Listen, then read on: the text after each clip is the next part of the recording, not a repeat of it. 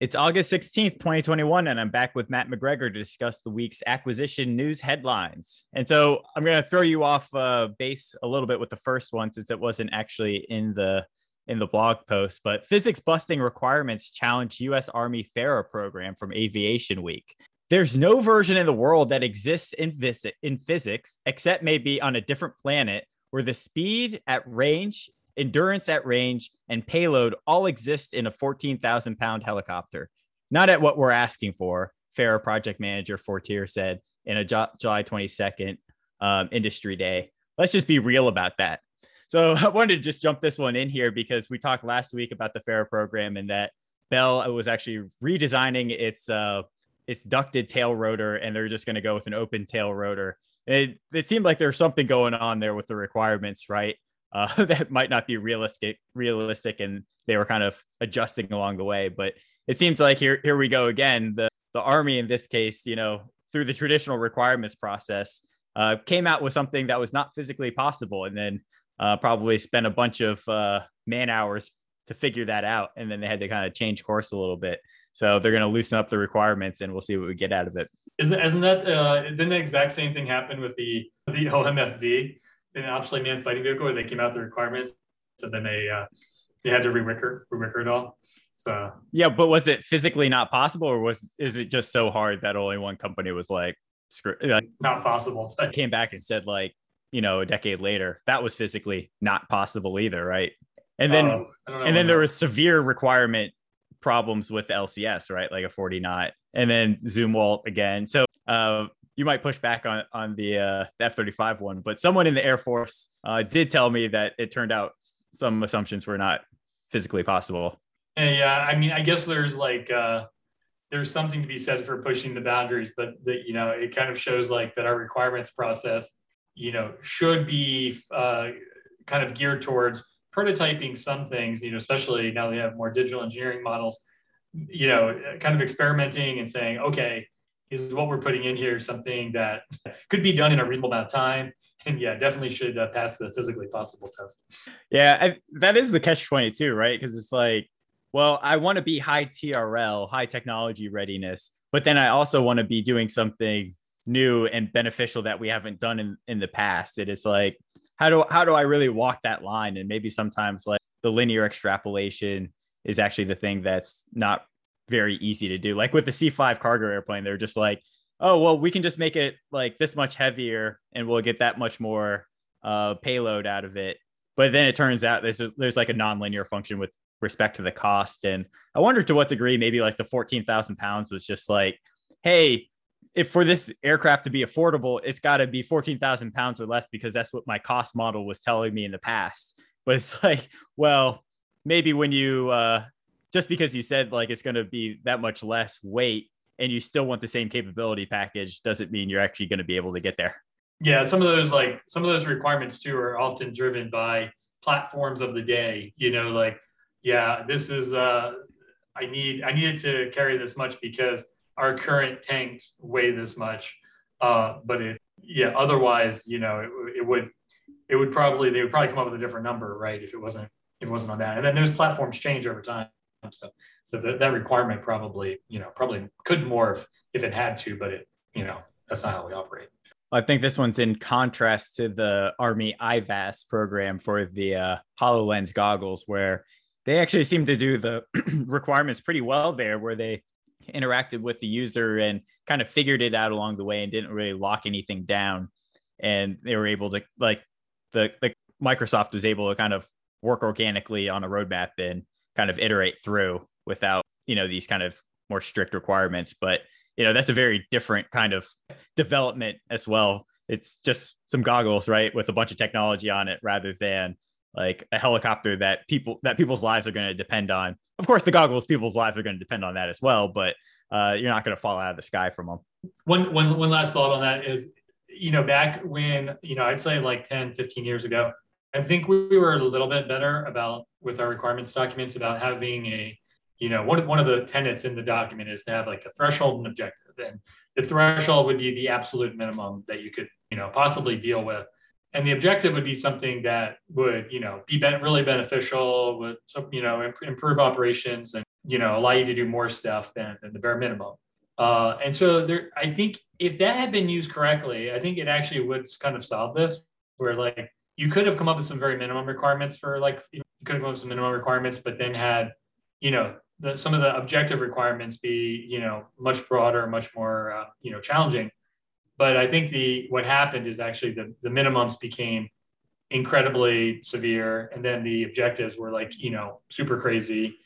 And so after a while, they kind of abandoned that whole threshold objective and just said, why would we fund anything over your threshold? And so now the threshold equals objectives in many requirements documents that are developed today.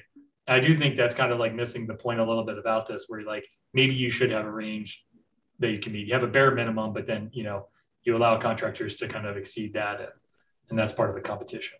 Yeah, you would think that the competition would figure that out, but it seems like even if you did have the threshold, like both competitors would be like, I got to reach the objective, or my counterpart will go for the objective and get the contract just because of that, and then get the follow-on program and everything else.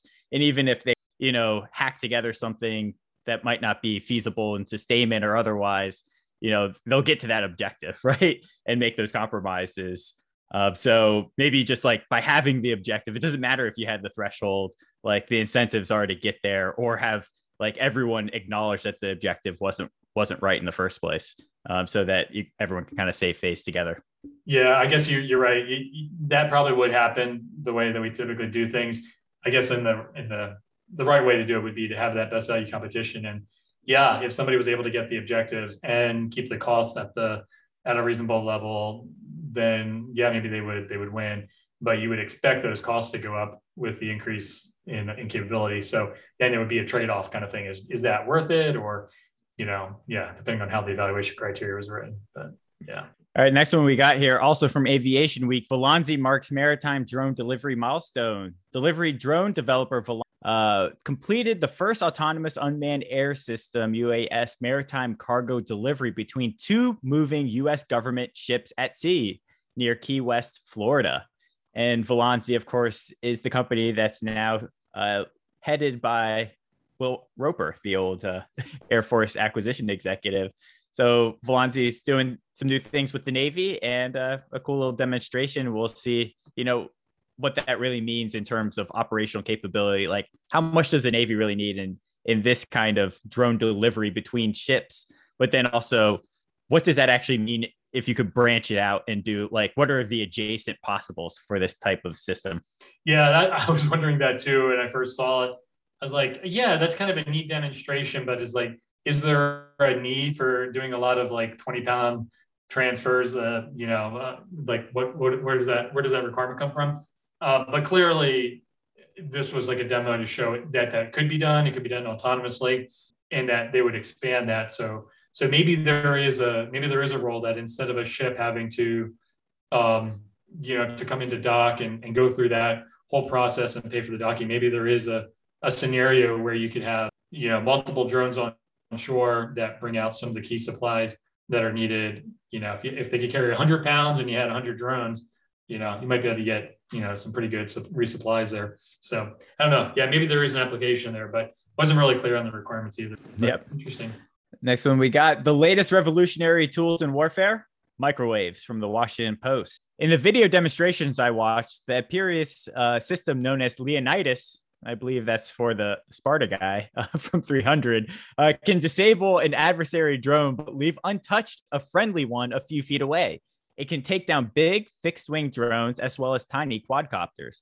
Former Defense Secretary Mark Esper just joined Epirus board, and the Pentagon plans to start deploying the company's counter-drone system to U.S. forces around the world this year. The breakthrough for anti-drone microwaves was what they call smart power, using super dense gallium nitrate chips and AI algorithms to stabilize, focus, and direct energy to precise frequencies. So here's a little bit more. We talked about this before. We saw the cool videos where they're taking down drones. A few people I know are pretty skeptical of microwaves and directed energy more generally, and think that kinetic is the way. But it looks like the DoD is kind of interested here in this technology and what it can do, and maybe there's some cool things it can do. Yeah, it's actually a little bit scary, given how much we're investing in drone technology. The one thing I don't really know is how far could this be done? Like, what's the max range? So, do you have to be in the vicinity, or could it be done 10 miles offshore? Generally microwaves, yeah, I think would probably have some range limitations, but yeah, it's definitely a little scary for kind of some of the drones, especially if we start to have more autonomous, capabilities. But yeah, one thing I picked up on in this, you're right that it was an impressive video, but they also say, I don't know if this is just like their executives kind of maybe hyping the system a little bit, but they say it could disable a drone's rotor or its camera or its GPS navigation system, or even implant code to manipulate its movements. So yeah, definitely gotten the microwaves to be extremely precise. But yeah, kind of interesting that it could implant code and you could like maybe hijack it and take it over. So kind of curious about that. They didn't say much more about that, but might be some things they're working on. One of their next upgrades or something. Yeah, I'm on their website. I'm trying to look for the range, but they're not really giving it to me. I see that either. Actually, here it is with a range of 500 meters. Is from actually something we talked about from a Science Focus article a few weeks ago. That's where that came from, 500 meters. But so yeah, they're probably gonna have to get it further out. Interesting technology. It's always like, you probably wouldn't have expected AI to be useful in that way of determining the frequencies. And then I don't know exactly what they're doing with the gallium nitrate, but I'm sure there's a lot of interesting things going on there. Yeah. All right, next one we got the Pogo Remembers. Pierre Sprey, Pentagon provocateur and mentor from Pogo. Every time a pilot takes off in an F-16 or a soldier is saved on A-10 sweeps an enemy's position with a burst of a 30-millimeter rounds, Pierre Sprey's contribution to our national defense are on display. The world lost a towering man when he died peacefully in his Maryland home on August 4, 2021. So it was a interesting long form article, but of course, Pierre Sprey was part of the quote unquote fighter mafia with John Boyd and others. And he was really one of the leading minds behind A-10. Apparently did, tons of, actually research and talking with German and American as well, German from World War II and American from the Korean War, in terms of how they were taking out tanks and all this kinds of stuff in order to kind of understand the requirements for the A. And, also had a big effect on the lightweight fighter competition as well. So I think it was him that actually created or like came up with the idea for the underslung inlets for the F-16. So, it's sad to see him go. I'm actually surprised he was around as long as he was. I had the pleasure of meeting him at a Pogo event. I think it was last year, right before coronavirus. And he threw a bunch of knowledge points on me. Great guy. And he kind of got me interested in Seymour Melman too, as an author. Told me to go read him on the demise of American machine tool industry. So sad to see him go, and a very interesting guy. Yeah, no, it was a nice piece done on him. And I definitely understand maybe a little bit why the Pogo guys love the A-10 so much and hate the F-35. But no, it was a nice tribute. So. Yeah, they did kind of talk in there. They were like, "Oh, we can't get rid of the A-10 still," so it's still kind of politicizing that. But Pierre Sprey, of course, is one of those guys. They kind of look, other people in the regular parts of the Air Force and otherwise kind of see him and others as like Luddites, right? But there's also something to be said about just like getting the simplest answer to a problem in some cases. So. And then building off of that, maybe the problem was that they just weren't able to kind of let go and do that next round of what they had done, but differently, in a different way, in a different time with different technology. Yeah, no, I definitely love that philosophy. And yeah, you can't fault the F-16 or the A-10. I mean, they definitely served way beyond their life that they were expected to. So huge successes. Can't argue that. Yeah, and the Air Force, of course, never actually expected to inventory the F-16, right? They were kind of bullied into it when it turned out the international community wanted to buy it for the next international fighter competition. I think that was in like 1974 or 75 when GE kind of put it on display, and they're like, all right, fine, we'll buy it too. Yeah, for the capability, I mean, I used to work for a general who's saying was like pound for pound, it's the best fighter around. It's like for as small as it is and as cheap as it is, it is incredibly effective. So yeah. And luckily, John Boyd had the foresight to add some wing surface area because he knew the Air Force would want to grow it to certain types of missions he did not foresee, like air to ground. Oh, interesting. I didn't know that. Yeah. Well, the F-15 had claimed to air superiority, right? So they had to kind of push the F-16 in a little bit different direction. So let's move on. Appropriations, other transactions from the Strategic Institute. It is clear from the foregoing discussion that various R&D activities can be funded by appropriations other than the R&D appropriation, such as O&M or procurement funds. The Government Accountability Office generally takes the view that when an agency has two or more appropriations that are consistent with the purpose of a transaction, it may make a choice as to which appropriation it uses. However, once having made the choice, it should consistently use that same appropriation account for similar transactions. So here, Rick Dunn, the OTA guru, is kind of trying to remind us that, hey, what is a prototype project in terms of the other transaction world is not the exact same thing as what you find in the financial management regulations in terms of requiring that only RDT&E funds can be used for that purpose. And in fact, he's kind of arguing here that procurement and O&M funds can be used for other transactions, basically as long as you're being somewhat consistent with how you're thinking about any specific buy. So if you're used to, buying or like doing prototyping on an airframe with RDT&E, you can't just use O&M funds. So I'd be kind of interested to think about, where do those O&M funds, where would they be used potentially for other transactions on kind of like digital technologies? I'm sure would be, appropriate there, where, especially when you see like BA8, it's kind of hard to distinguish between RDT&E and maintenance funds in terms of how that contributes to, getting new capabilities out. So interesting stuff. Yeah, I thought it was a good write-up. I mean, yeah, I think he's right that you can use procurement in some cases, especially for some prototypes. If you kind of articulate it to fit that definition, you can use O&M if there's like an operational kind of connection. So yeah, I think you can do it, but I think in general, it's one thing to say this, but most FMers, most people in comptroller shops will generally take a harder line about, that you should have R&D funds for prototyping. So if you're doing an OT for prototype, you're probably going to get pushed to do RDT&E funds, and this might be a tough argument in some cases to make. So you have to be ready to kind of fight that battle if you want to try to do something different like this. Yeah, but I feel like for digital, like if I'm going to do like a digital capability upgrade or something like that, or even like a new type of thing, I would almost assume like, well, what is my O&M? Like, what is software maintenance really, right? It's like fixing these bugs kind of, right? But that's also development, right? It's like fixing these things and actually making it work better or differently in many cases. And so I don't know, some people have tried to come at me and say like, no, software maintenance really is this well-defined thing that that it doesn't look like development. And other people are like, development is development. And you're just kind of like, fixing your technical debt and stuff like that, really. And they're sort of some of the same process. So I don't know. I wish I hear you. In reality, it's probably not the case. Like FMers are going to take the strict view.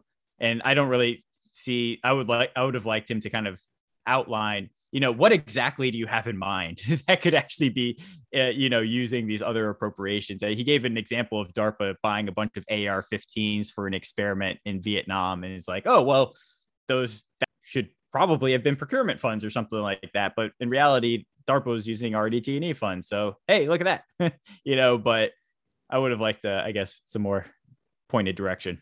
Yeah, I don't think you're wrong on the digital piece. You might be able to get away that if you're doing some type of prototype that could be claimed to not be an enhancement, but like a better way of sustaining it or something, you could maybe. But I think the FMR is kind of clear about what's an enhancement. I mean, they do define it, and what's just general maintenance. I think it is a blurry line. I think most people do have to kind of look at at each feature that's going to be done to say, oh, is this a sustainment thing, or is this a development thing? Is this improving form, fit, function, things like that? So there are certain words that I think the comptroller shops typically look for to say, oh, this is a new thing, R&D. But yeah, it's good. It's good for them to kind of, I think it's good to put those kind of articles out there and make people think and make sure that, okay, a time purpose amount, got it, but maybe we have more flexibility than we acknowledge sometimes. Army Futures Command outlines next 5 years of AI needs from C4ISRnet.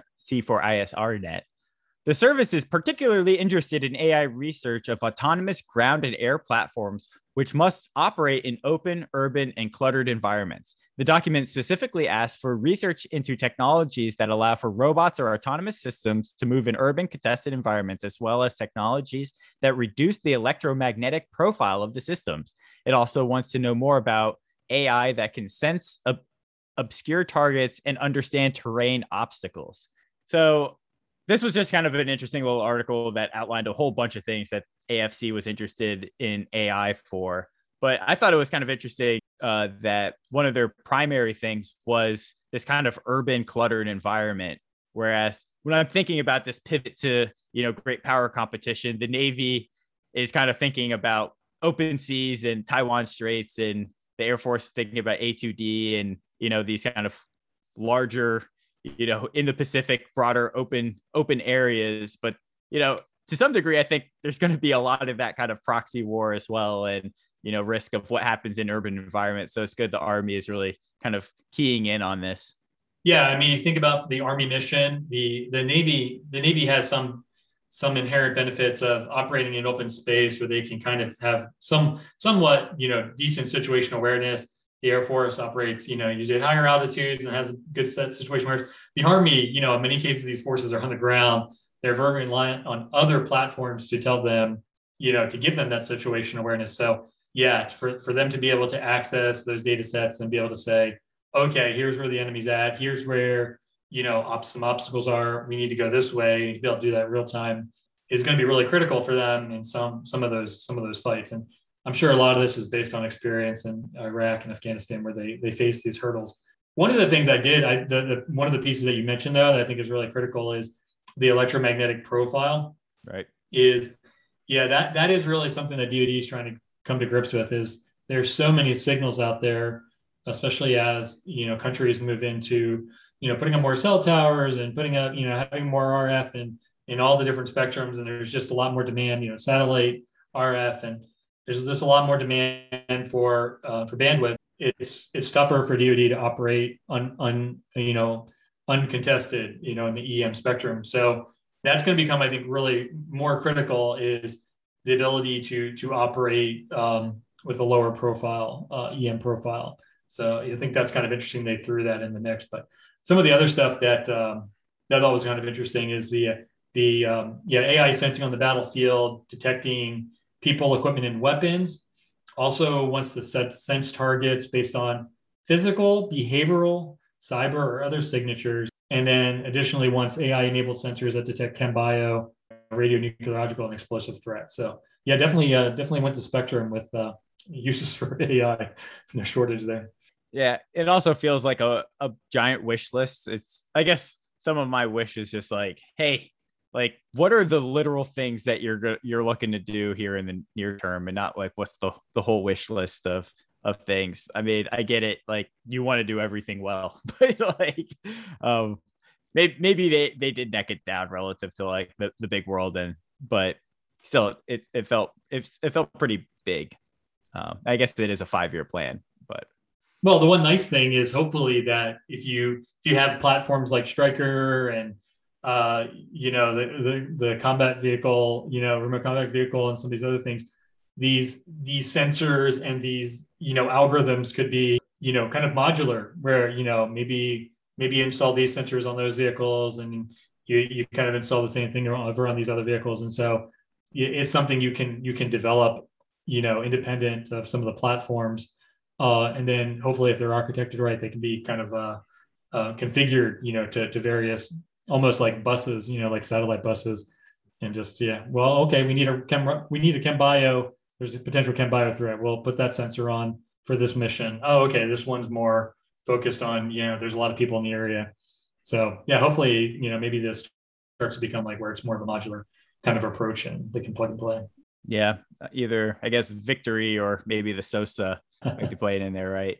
But still, I would love it would be great. I guess this is what I wish I would see. Like whenever they come out with these big strategy documents, I would love like an indexing or like some kind of hyperlinking that just says like, okay, you want to do this kind of contested electromagnetic profile, determination. What are the systems that you're actually working on that are going there, or like who's actually responsible for bringing that about, or like what are the pieces that connect into this puzzle, right? I would just like, I don't know, I would just like, as I go through something like this, to be able to understand where the force structure is now in terms of those programs, and then like, what are the things that are getting me further into that mix? Do they already, do they have contracts out that are going for X, Y, or Z, or is it like, yeah, well, we've been working on X forever, these are the things that we have. Y, we just started, we have one contract, and then Z, like that's in the future, we're hoping to get there,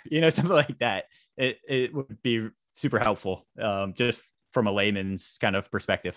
Yeah, some of these I hadn't heard of, but I mean, you've been involved too with the GVSC kind of stuff that have been doing a lot of work on that. The autonomous ground kind of being able to kind of go over terrain obstacles and navigate autonomously when they need to. So some of that stuff we know is in work, but yeah, I'm with you on the rest of it. It might be right now just sort of like they're figuring out what requirements they need and what's the time frame for going after it. And yeah, again, like I feel like, well, to understand what that real requirement should be or could be in the timelines to get there, you need to know where you're at right now, right? And I assume someone knows where they're at, but it seems like, again, with the Army, like what they have 5,000 RDT&E like budget pages or something like that, and there's like how many program elements? Hundreds, many hundreds of program elements in that RDT&E thing. It's like, I mean, I'm not an Army expert. Like I can't be like, I'm sure there's Army experts out there that might be able to like name these things off the top of their head, but like, I don't know. I would like somewhere to go find that stuff. That's not me literally like matching documents to budget documents, You want that, have you seen that graphic that the Navy kind of uses where they show every single ship in the inventory? And yeah, but the Navy's nice because it has like these big force projection things, right? It's like, oh, well, there's like, here's the list of ships. But yeah, essentially something like that. But like we're getting into a world where the platforms matter a little bit less. It's like, what are all those suites of capabilities and where they go? And so it's like, it's almost like Jane's, but like, I don't know, some kind of meta coherence on Jane's, right? That allows me to kind of like rack and stack all the things in Jane's according to the objectives in the Army's AI strategy, for example, right? In these different ways. You're too needy, Eric. I want it all. All right. The Navy is nearing decisions on small, medium UUVs. That's undersea unmanned vessels or unmanned undersea vessels. Replacement options from Defense News. The MK-18 Mod 1 Swordfish and the Mark 18 Mod 2 Kingfish date back to the late 1990s and 2000s. The medium-sized Razorback UUV has a program history more than a decade long, with the Navy initially seeking a UUV that could sense the littoral battle space. The Lionfish small UUV and the Viperfish medium UUV will replace these three legacy programs that are making good progress and should be ready to replace the predecessors in the next 2 to 3 years.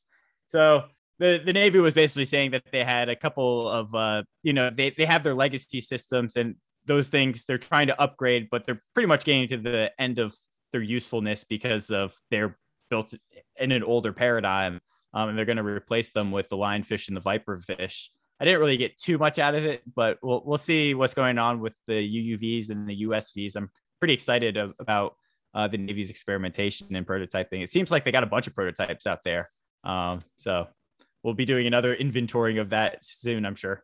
Yeah, and the Navy came out with their kind of grand autonomy strategy too, which is kind of interesting. I'm sure it kind of plays into this because I'm with you. It didn't sound like this was going to be, hugely dramatically different. It was this sort of like a natural upgrade for new sensors, really autonomy being the new package, so that it could actually circle back. And, if it needs to, like, if it sees something of interest, it can go do kind of a reconnoiter and take some better pictures or do some better identification kind of processing.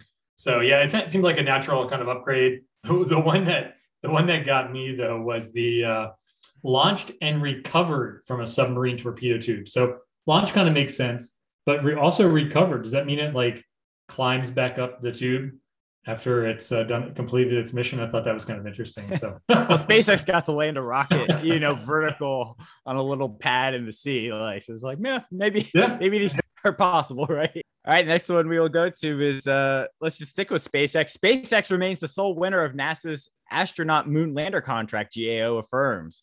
The pertinent question is whether the protester would have submitted a different offer that would have had a reasonable possibility of being selected for award had it known that the requirement would have been waived, the GAO stated. The GAO also added that there was enough differentiation between SpaceX, Blue Origin, and Dynetics proposals to tilt the assessment towards SpaceX award. So I think that, again, to recap the deal here, SpaceX, I think, put in like 3 billion, and they only got 800 million or so for the Artemis moon lander. And so they wanted to make 2 awards, but like at the last minute, they kind of had to change some of the requirements on the solicitation. And SpaceX was able to come in. I guess what the GAO is saying here is, hey, even if Blue Origin did have the chance to kind of, update their proposal, they just wouldn't have been competitive at that price, or there would have been nothing substantial different. And that SpaceX had kind of such a different technical approach as well, that they were already in the lead, and there was nothing that Blue Origin really could have done. And what I've heard recently is actually Blue Origin is now suing again to kind of like open this question back up. But Elon Musk, you also, I don't know if you saw on Twitter, he was kind of like showing Blue Origin's prototype lander kind of being assembled somewhere. I think it looked like at a trade show, and it didn't look like it was much. And he was kind of like denigrating it as well. So definitely some heated discussions here. And I guess it's not closed, but it looks like the GAO found in favor of SpaceX, and it looks like they're just going to get the contract to go to be the sole source for the moon land. Yeah, I read through this decision, and my takeaway was that fundamentally, even though there was some changes, like none of it was completely out of the ordinary, and that they had actually been, when they actually started to open up the process to kind of look through, like, okay, what are the milestone payments going to be? What's the schedule? What are the acceptance criteria? They started to kind of, go into discussions and negotiation. That was like a natural part of the source selection, because they had already been chosen as by the officials. They had already been chosen.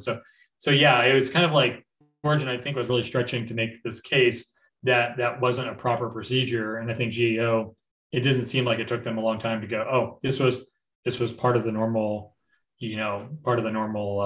source selection kind of process. So yeah, I'm sure the saga's not closed on that one, but we did see that the spacesuits are going to cost more than expected and probably delay into 2025. So that might delay the whole thing. Maybe SpaceX is like, phew, right? Give us a little bit more time to get there. But they also, Elon Musk said, we might be able to take on the spacesuit as well. So NASA's also, I guess, doing a new RFI solicitation for potentially a commercial spacesuit, right? They're going to hand out the tech data for what they had been trying to integrate in-house, and then kind of offer that back out and see if any, what kind of commercial solutions using that or otherwise there might be. Yeah, I'd like to give Elon a shot at the spacesuit. That would be interesting. See what he comes up with. Yeah, they have the spacesuit for the cabin, or for the crew, right? The Dragon crew cabin, but must be for the external. Yeah, it's not for external, so it's not rated to get out of. You want to make sure it works for the spacewalks. But the ones that they had there that were, internal to the capsule, they look really cool. I'm sure they won't look as cool when you have to do the external, because those would still look like, even the new ones that NASA was trying to put together, they still look bulky and weird. But yeah, the SpaceX one did look really good. It almost looked like Star Trek uniforms or something. An F-35 pilot's helmet costs more than a Ferrari and takes 2 days to get fitted from Task and Purpose. The F-35 helmet is a technological marvel. It can display night vision, thermal imagery, and video from below the jet, letting pilots effectively see through the airframe and track targets without having to look back and forth from their cockpit screens.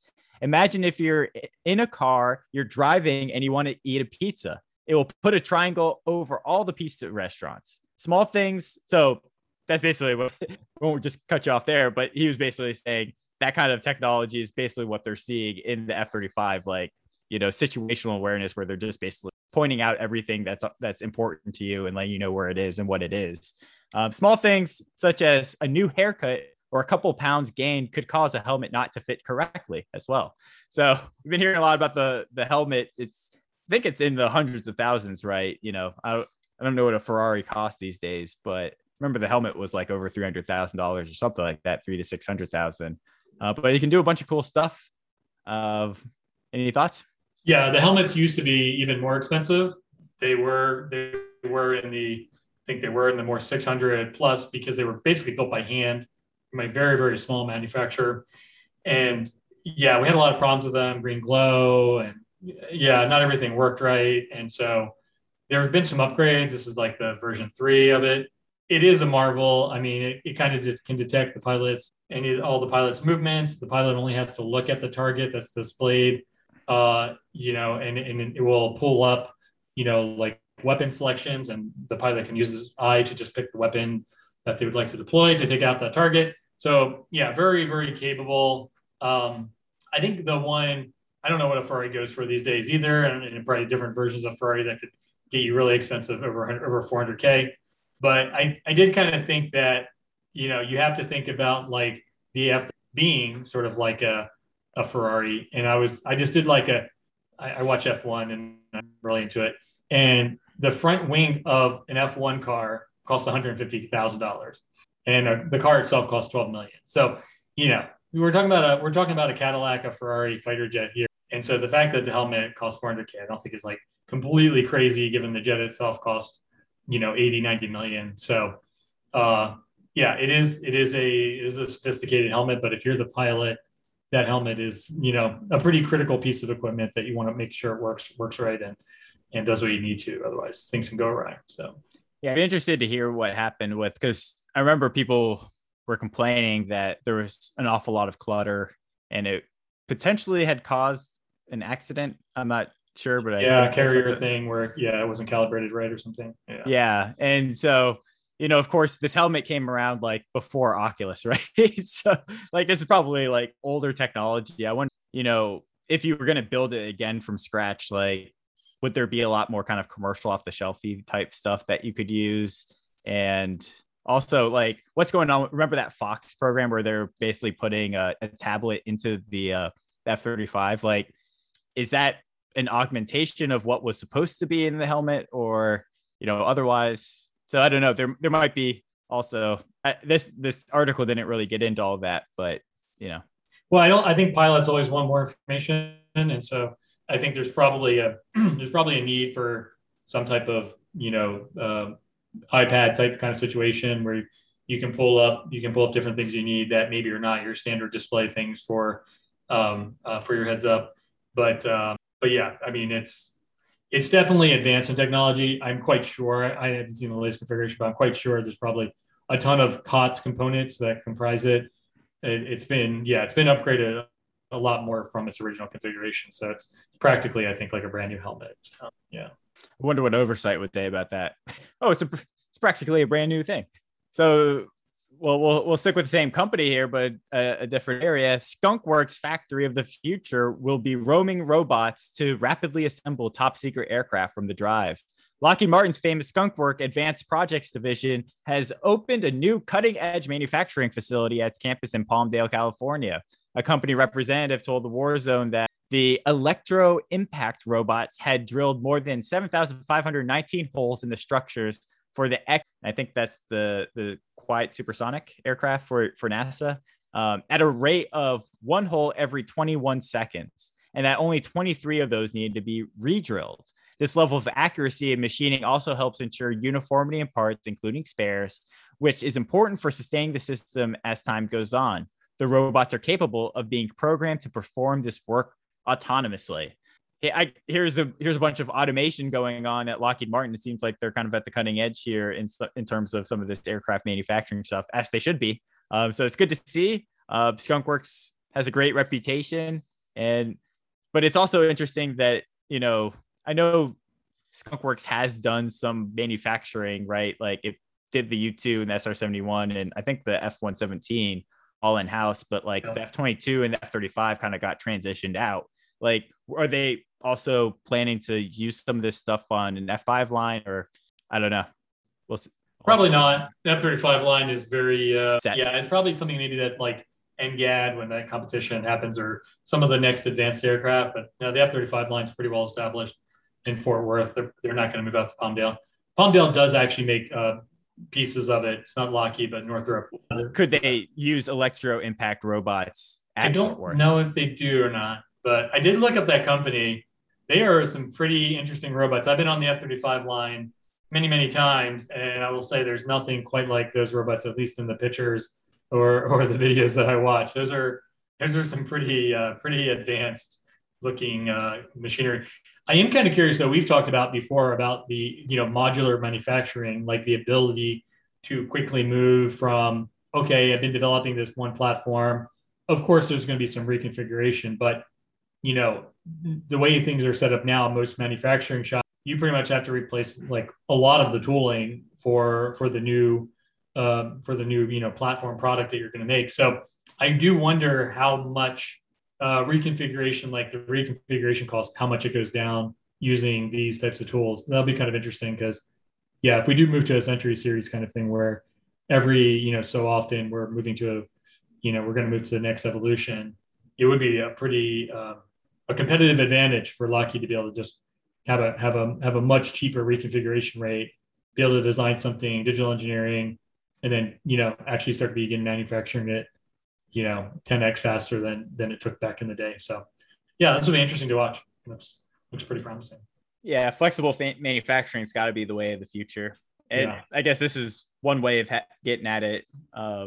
I think Hadrian, their view was like, we will build the machine that builds all the machines or something like that, kind of like the Elon Musk view of the factory that builds the factories or whatever. But I guess their view was almost like, you just like input your requirements and we spit out the machine tool like at low cost. So it's almost like more disposable.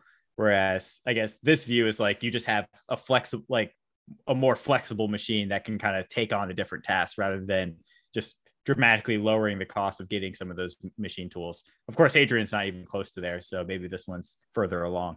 Yeah, it does kind of seem when you add additive manufacturing, and we've seen those videos of those companies who are literally making missile bodies with 3D printed. When you start to combine 3D printing, additive manufacturing with these advanced robots that can do this manufacturing so quickly, that's a pretty deadly combination for a pretty robust enhancement to the old school manufacturing. So yeah, it'd be interesting to see where that goes, to combine those two things, see how fast we can get. U.S. Army orders more Strykers with 30 millimeter cannons from Oshkosh. Defense News. The U.S. Army has ordered 83 more Stryker combat vehicles equipped with 30 millimeter cannons from Oshkosh Defense, worth $99 million, to outfit another brigade combat team. The Army decided to outfit 3 out of the 6 brigades equipped with Strykers with 33 millimeter guns, following Army Requirements Oversight Council's review evaluating the performance of the 30 millimeter Stryker Dragoon operated in Europe by the 2nd Cavalry Regiment. So I guess the interesting thing here isn't just that they're upgrading the 30 millimeter. We've known about that for some time, but also that it went to Oshkosh instead of GDLS. I think there's a few others that were in the hunt. I'm not really sure where they are, whether Oshkosh was actually going to build Strykers themselves, but here they're just outfitting them with the 30 millimeter cannon. I guess it's smart to kind of get them to understand some parts of it. Or was it General Motors, the GM Defense, that was actually like redesigning the Oshkosh reverse engineer? The reverse engineer. Yeah, I think that's what it was. But still, interesting stuff. And breaking the quote unquote vendor lock to some degree seems to be just like a mission unto itself for the government. I still have my eye on the directed energy upgrade to the Stryker, where they say they're gonna equip a 50 kilowatt laser to protect 4 deployed soldiers from UAVs, rocket, artillery, and mortar threats. So that's the one I'm going to keep my eye on. The 30 millimeter gun kind of makes sense, but the laser could be pretty interesting. Yeah, I want to know how effective that laser is as well. And then relative to like kinetic and relative to, I guess, the microwave, like could one day you feasibly like swap out what they currently have or they're currently envisioning for the Strykers and replace that with the microwave instead if it worked better? I don't know. I want to see a video of the test though. Probably, it probably would be fun to watch, but yeah. Yeah, you think, like, I'm curious, they're putting out this stuff. Like, it's my assumption that if government program offices were succeeding more, they would be more willing to like show the results of their tests. I think sometimes they're classified or they don't want to show a vulnerability if it wasn't as successful as they want it to be. But every once in a while they do put one out there. Yeah, but yeah, they're kind of close to both those. Yeah, I just wonder to what degree how important is the security aspect of it, and how much do the adversaries probably already know about it, right? Like, is the availability of information within our own industrial base, a greater benefit than like some perceived benefit of not letting the enemy not know what it actually is, right? Yeah, I think there's been some good articles about, senior leaders saying we overclassify things, and yeah, so there probably is some truth to that there's some overclassification with some of this, but yeah, there's definitely a sort of a propensity that if there's potential to show a vulnerability or to give away some capabilities that something might have, most people in that community would default to at least being like secret or something. Yeah. Hypersonic weapons may evade 342 million Pentagon satellite project, China study from Newsweek. Last October, SpaceX and L3 Harris won Space Development Agency contracts to build a total of 8 satellites to detect and track missiles as part of the new missile tracking layer in low Earth orbit. It will complement what is already the world's most sophisticated missile warning and defense system, the 11 satellite SBIRS space-based infrared system operated by the U.S. Space Force. To track hostile hypersonic missiles, however, new research in China suggested that the Defense Department may need to operate up to 100 space-based sensors, according to a report on Monday in Hong Kong's South China Morning Post. The weapon signal could also be obscured. So here's one of the challenges. There's many challenges, of course, with tracking hypersonic weapons, but one of them is that they could be obscured or reduced by the atmosphere and background heat on the Earth. So here's something coming out of China. Of course, we've been tracking what's going on with the SDA missile tracking layer and SBIR as well. They're just saying you're going to need more of them. I think that's probably what SDA has in mind as well. I think that first 8 set of satellites is kind of just like a down payment. But I don't know. I wonder what their kind of total program consideration is. I know SDA is interested in proliferation, but will they get to, I guess, what is asked for here is like 90 essentially of these new missile tracking satellites, and I'll be interested to see how that rack and stacks against the SBIRS in terms of the capabilities as well. Yeah, I think it's kind of hard to know the truth here. I mean, there's no doubt that hypersonics make tracking a little bit more challenging. You have to catch it, as it's being launched, because it's a lot harder to see once it's entered and it's heading towards its target. Once it's in space, though, I would imagine, I don't know exactly what altitude the SDA layer is going to operate at, but that there would be some opportunities to catch it once it's actually in orbit. But yeah, this is going to be challenging. I mean, I think DA's already had challenges with just regular ICBMs, which are a lot more predictable and have a, kind of a known arc. Hypersonics are less predictable in some cases. And so no doubt a challenge, but maybe one thing it does show is that there's going to have to be an integration of the satellite information from the SDA layer, from this HB, TDS, as well as, next gen OPIR, some of the other satellites that are going to have an MDA type mission. They're going to have to probably work together a little bit more and not just be able to rely on 1 or 2 platforms to make sure to have a high level of certainty that you can detect some of these missiles. So yeah, it's probably are some challenges. I don't know if this exact 100 number is accurate. There probably have to be an independent assessment of that given the source there. Yeah, I guess the number doesn't actually really matter, right? Because hopefully the US's hypersonic research is progressing such that when they test the hypersonics, they can also test their missile tracking in different configurations of that. So like they'll kind of understand what, like, you know, was 20 enough, 30 enough, like maybe, and they'll just kind of empirically get there. Yeah, that's a good point. So sticking with the same topic here, Space Development Agency launches experimental infrared sensor into orbit, C4ISRNet. The prototype infrared payload, or Purple, I don't know exactly how to say that, PIRPL, Purple, will use the multispectral sensor to detect ballistic missiles from low orbits. By placing these sensors more than 20,000 miles closer to the Earth's surface than SBIR and GEO, of course, they can more easily pick up the relatively brighter threats. Purple is the first experiment in that missile warning capability known as the tracking layer.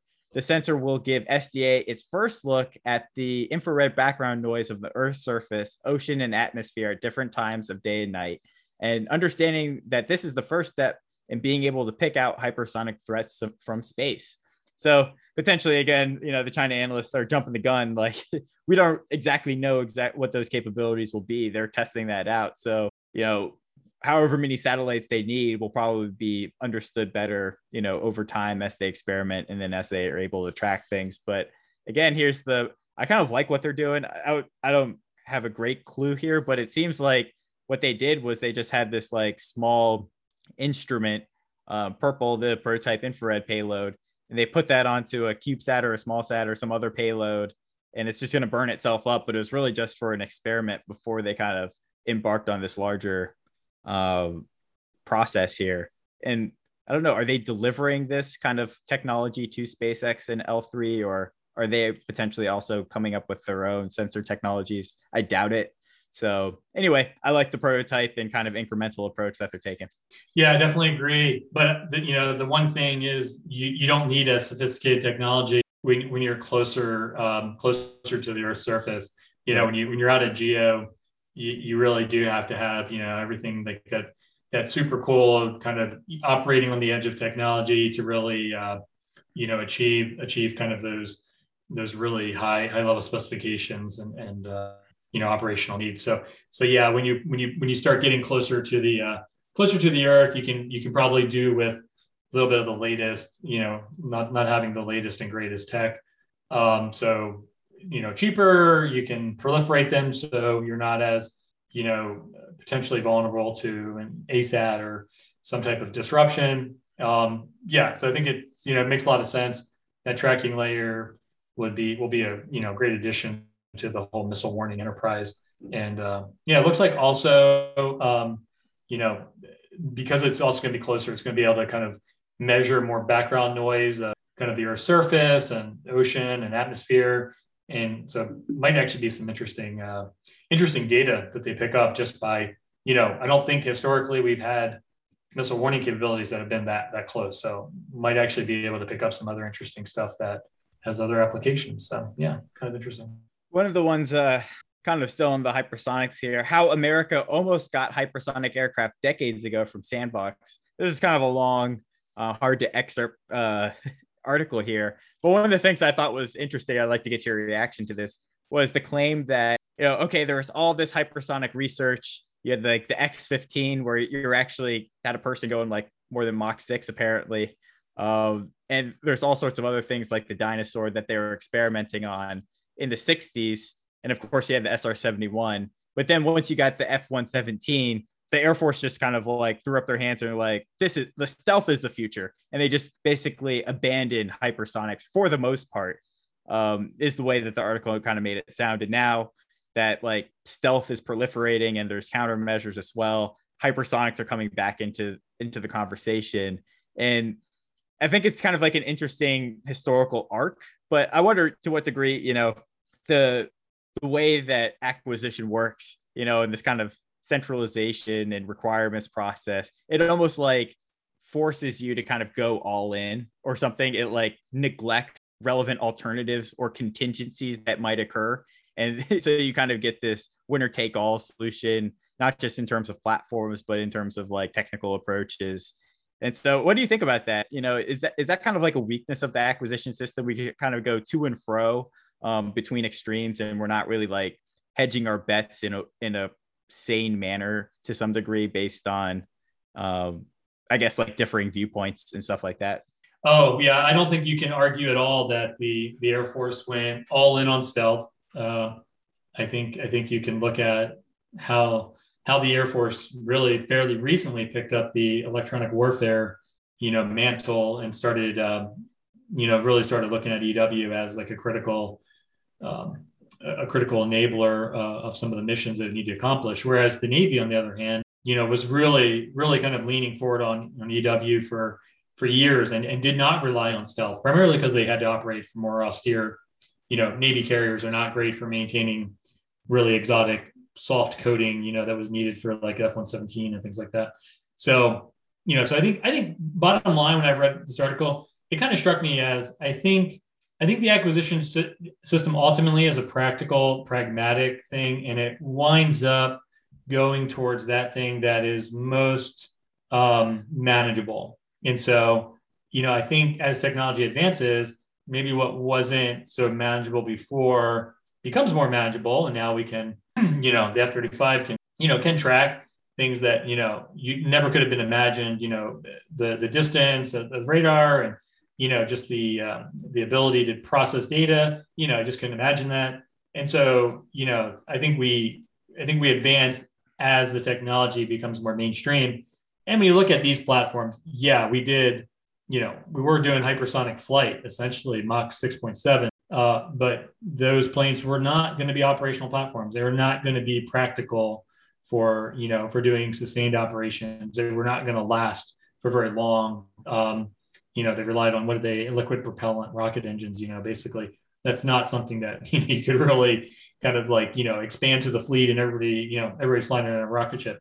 So, yeah. So I think you're right. I think but you could have done SR-71s, right? Like, and those things actually get stronger over time because of the heat actually like treating the metal, right? So those things are like rock solid. And I remember like, Skunkworks wanted to sell all sorts of S1s, like fighters and all these other types of stuff for like operational use. And the Air Force poo-pooed that, probably for cost reasons, I'm sure. But oh yeah, they were not a practical aircraft. I mean, they had a ton of maintenance. They had to be treated just so they leaked hydraulic fluid and fuel like crazy. I mean, when they came down and landed, the plates would separate and all kinds of fluids would leak out onto the tarmac. So yeah, they were not practical planes except for, that one mission, that high altitude mission. So I think you can't. But you ultimately think that the toing and froing is a good thing? Or do you think like a more hedged strategy makes more sense? I think you are right. I mean, I think we were kind of talking about how, well, for one, I think we should have a lot more eggs, in our basket, right? Like we kind of have really relied on 1, 2, or 3 platforms at any given time. And we don't really have a lot of eggs in the next basket. And then we kind of make these jumps. So yeah, I absolutely agree. I think we have a lot more eggs in the basket. We should be trying more things. And then, hedging some of those things so that if, maybe the stealth didn't work as well, we had actually advanced EW or, I think hypersonic missiles is a great example. We got so used to the fact that we could drop JDAMs very precisely in these low permissive environments. We got very used to SDBs, being able to accomplish most of the missions that we started to say, oh, we don't really need hypersonics until we did, right? And now we're playing catch up. So yeah, I think we should always be hedging and putting, if it's not the thing we want to feel, we should putting that 10%, 20%, like we were talking about, aside for that next thing and making sure that we don't lose the bubble completely. And then we're like playing, major catch ups. So no, I think you're right. Yeah, I mean, this is what a market does well. It's like someone looks out and says hypersonics is undervalued, like whatever that thing might be in the market sector. Like, right? They look at the uses of inputs and the product constellation out there. They're like, something's wrong. I'm speculating that I could, provide value by doing it this way. And usually they're incentivized to kind of take the outsider's view, what people are missing. And so there's that natural tendency to do those types of things. And the military is the exact opposite, right? Everything's consensus based, and you want to kind of kill all those things that might be different or you don't exactly see what the contingency is, or it might be a low contingency. So I don't know. I just kind of feel like, well, if you kind of gave money to folks, competent folks who had positions of leadership positions, I'm sure someone in there would have been like, yeah, I'm definitely going to keep some money on this hypersonic thing, right? Like there's definitely progress here, but the swings is really kind of just like built into our kind of bureaucratic system of programming and PPBE. So I'll bring it back to there.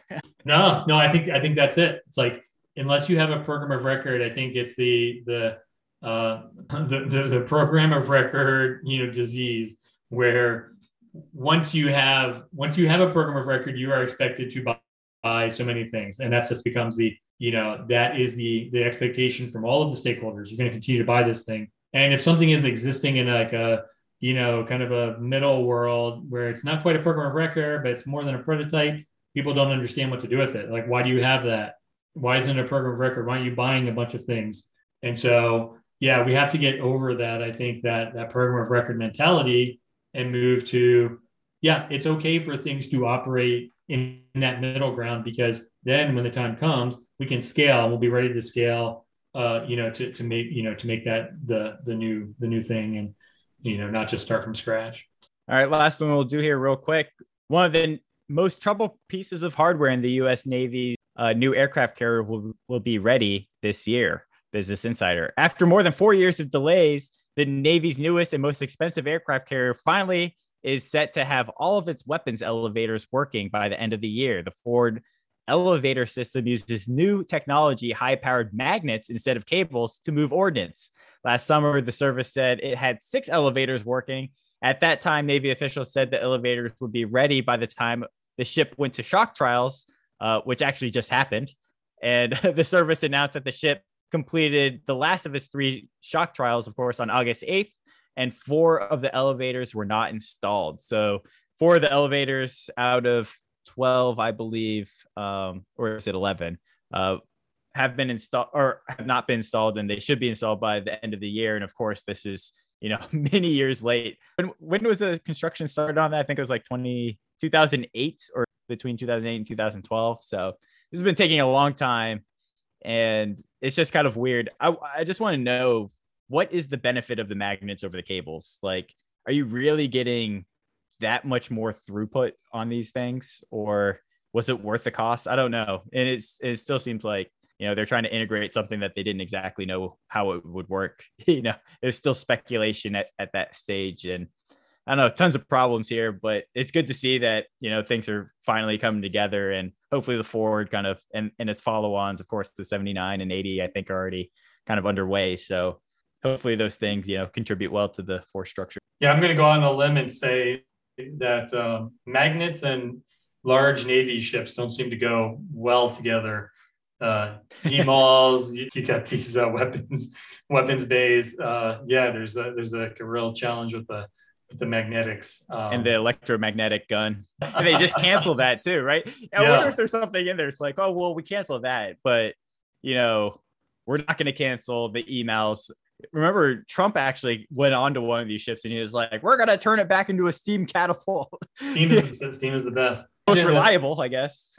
Yeah, well, I don't know. I think once you perfect those things, it probably is more reliable in some ways, because every cables probably have a lot of maintenance. They're probably like hard to get to. Like, I'm sure there's some really good reasons for these. And I'm sure, and the EMALs, like, I've had friends who've, been on those carriers when planes take off, and like that catapult going through the entire ship is like an incredible amount of force. It's kind of amazing that there's not more accidents. So yeah, not having that huge, hydraulic catapult is, so some of these things make a lot of sense. They're just, I guess haven't been operationalized, and this is part of the growing pains. Yeah. It's weird that they wanted to, like, I wonder how feasible it would have been to retrofit, or whether like at that stage they should have just been like, CVN 80 will be the first one to integrate emails instead of CVN 78. It seems like this whole, like, everything that the Navy's done over the past decade, they've brought it on themselves, where Congress is coming back at them and saying, only land-based testing. You must do, every subsystem prototype certified by the CTO before like you start any kind of major program. So it's like, Now they're just swinging way in the other direction as like almost too much, and it's like the Navy almost brought it upon itself to some degree. But now it might be facing like the opposite problem. Yeah, it's probably trying not to have like different configurations too. So you don't have to like, all the training and maintenance. I don't know. Maybe they were trying to stay standardized and hoping but they you're can still make going to it have work. those Nimitz classes forever, right? Like some of those older guys are going to be around for a long time. That's a good point. Yeah. I mean, you're not just going to start retiring. There's always going to be that phase in period. But no, I hear you. I mean, at some point you got to make the turn. So that's all we got for you guys this week. Thanks for joining us. This concludes another episode of Acquisition Talk. If you have comments, interview recommendations, or just want to chat, please contact us at acquisitiontalk.com. Thanks again, and until next time.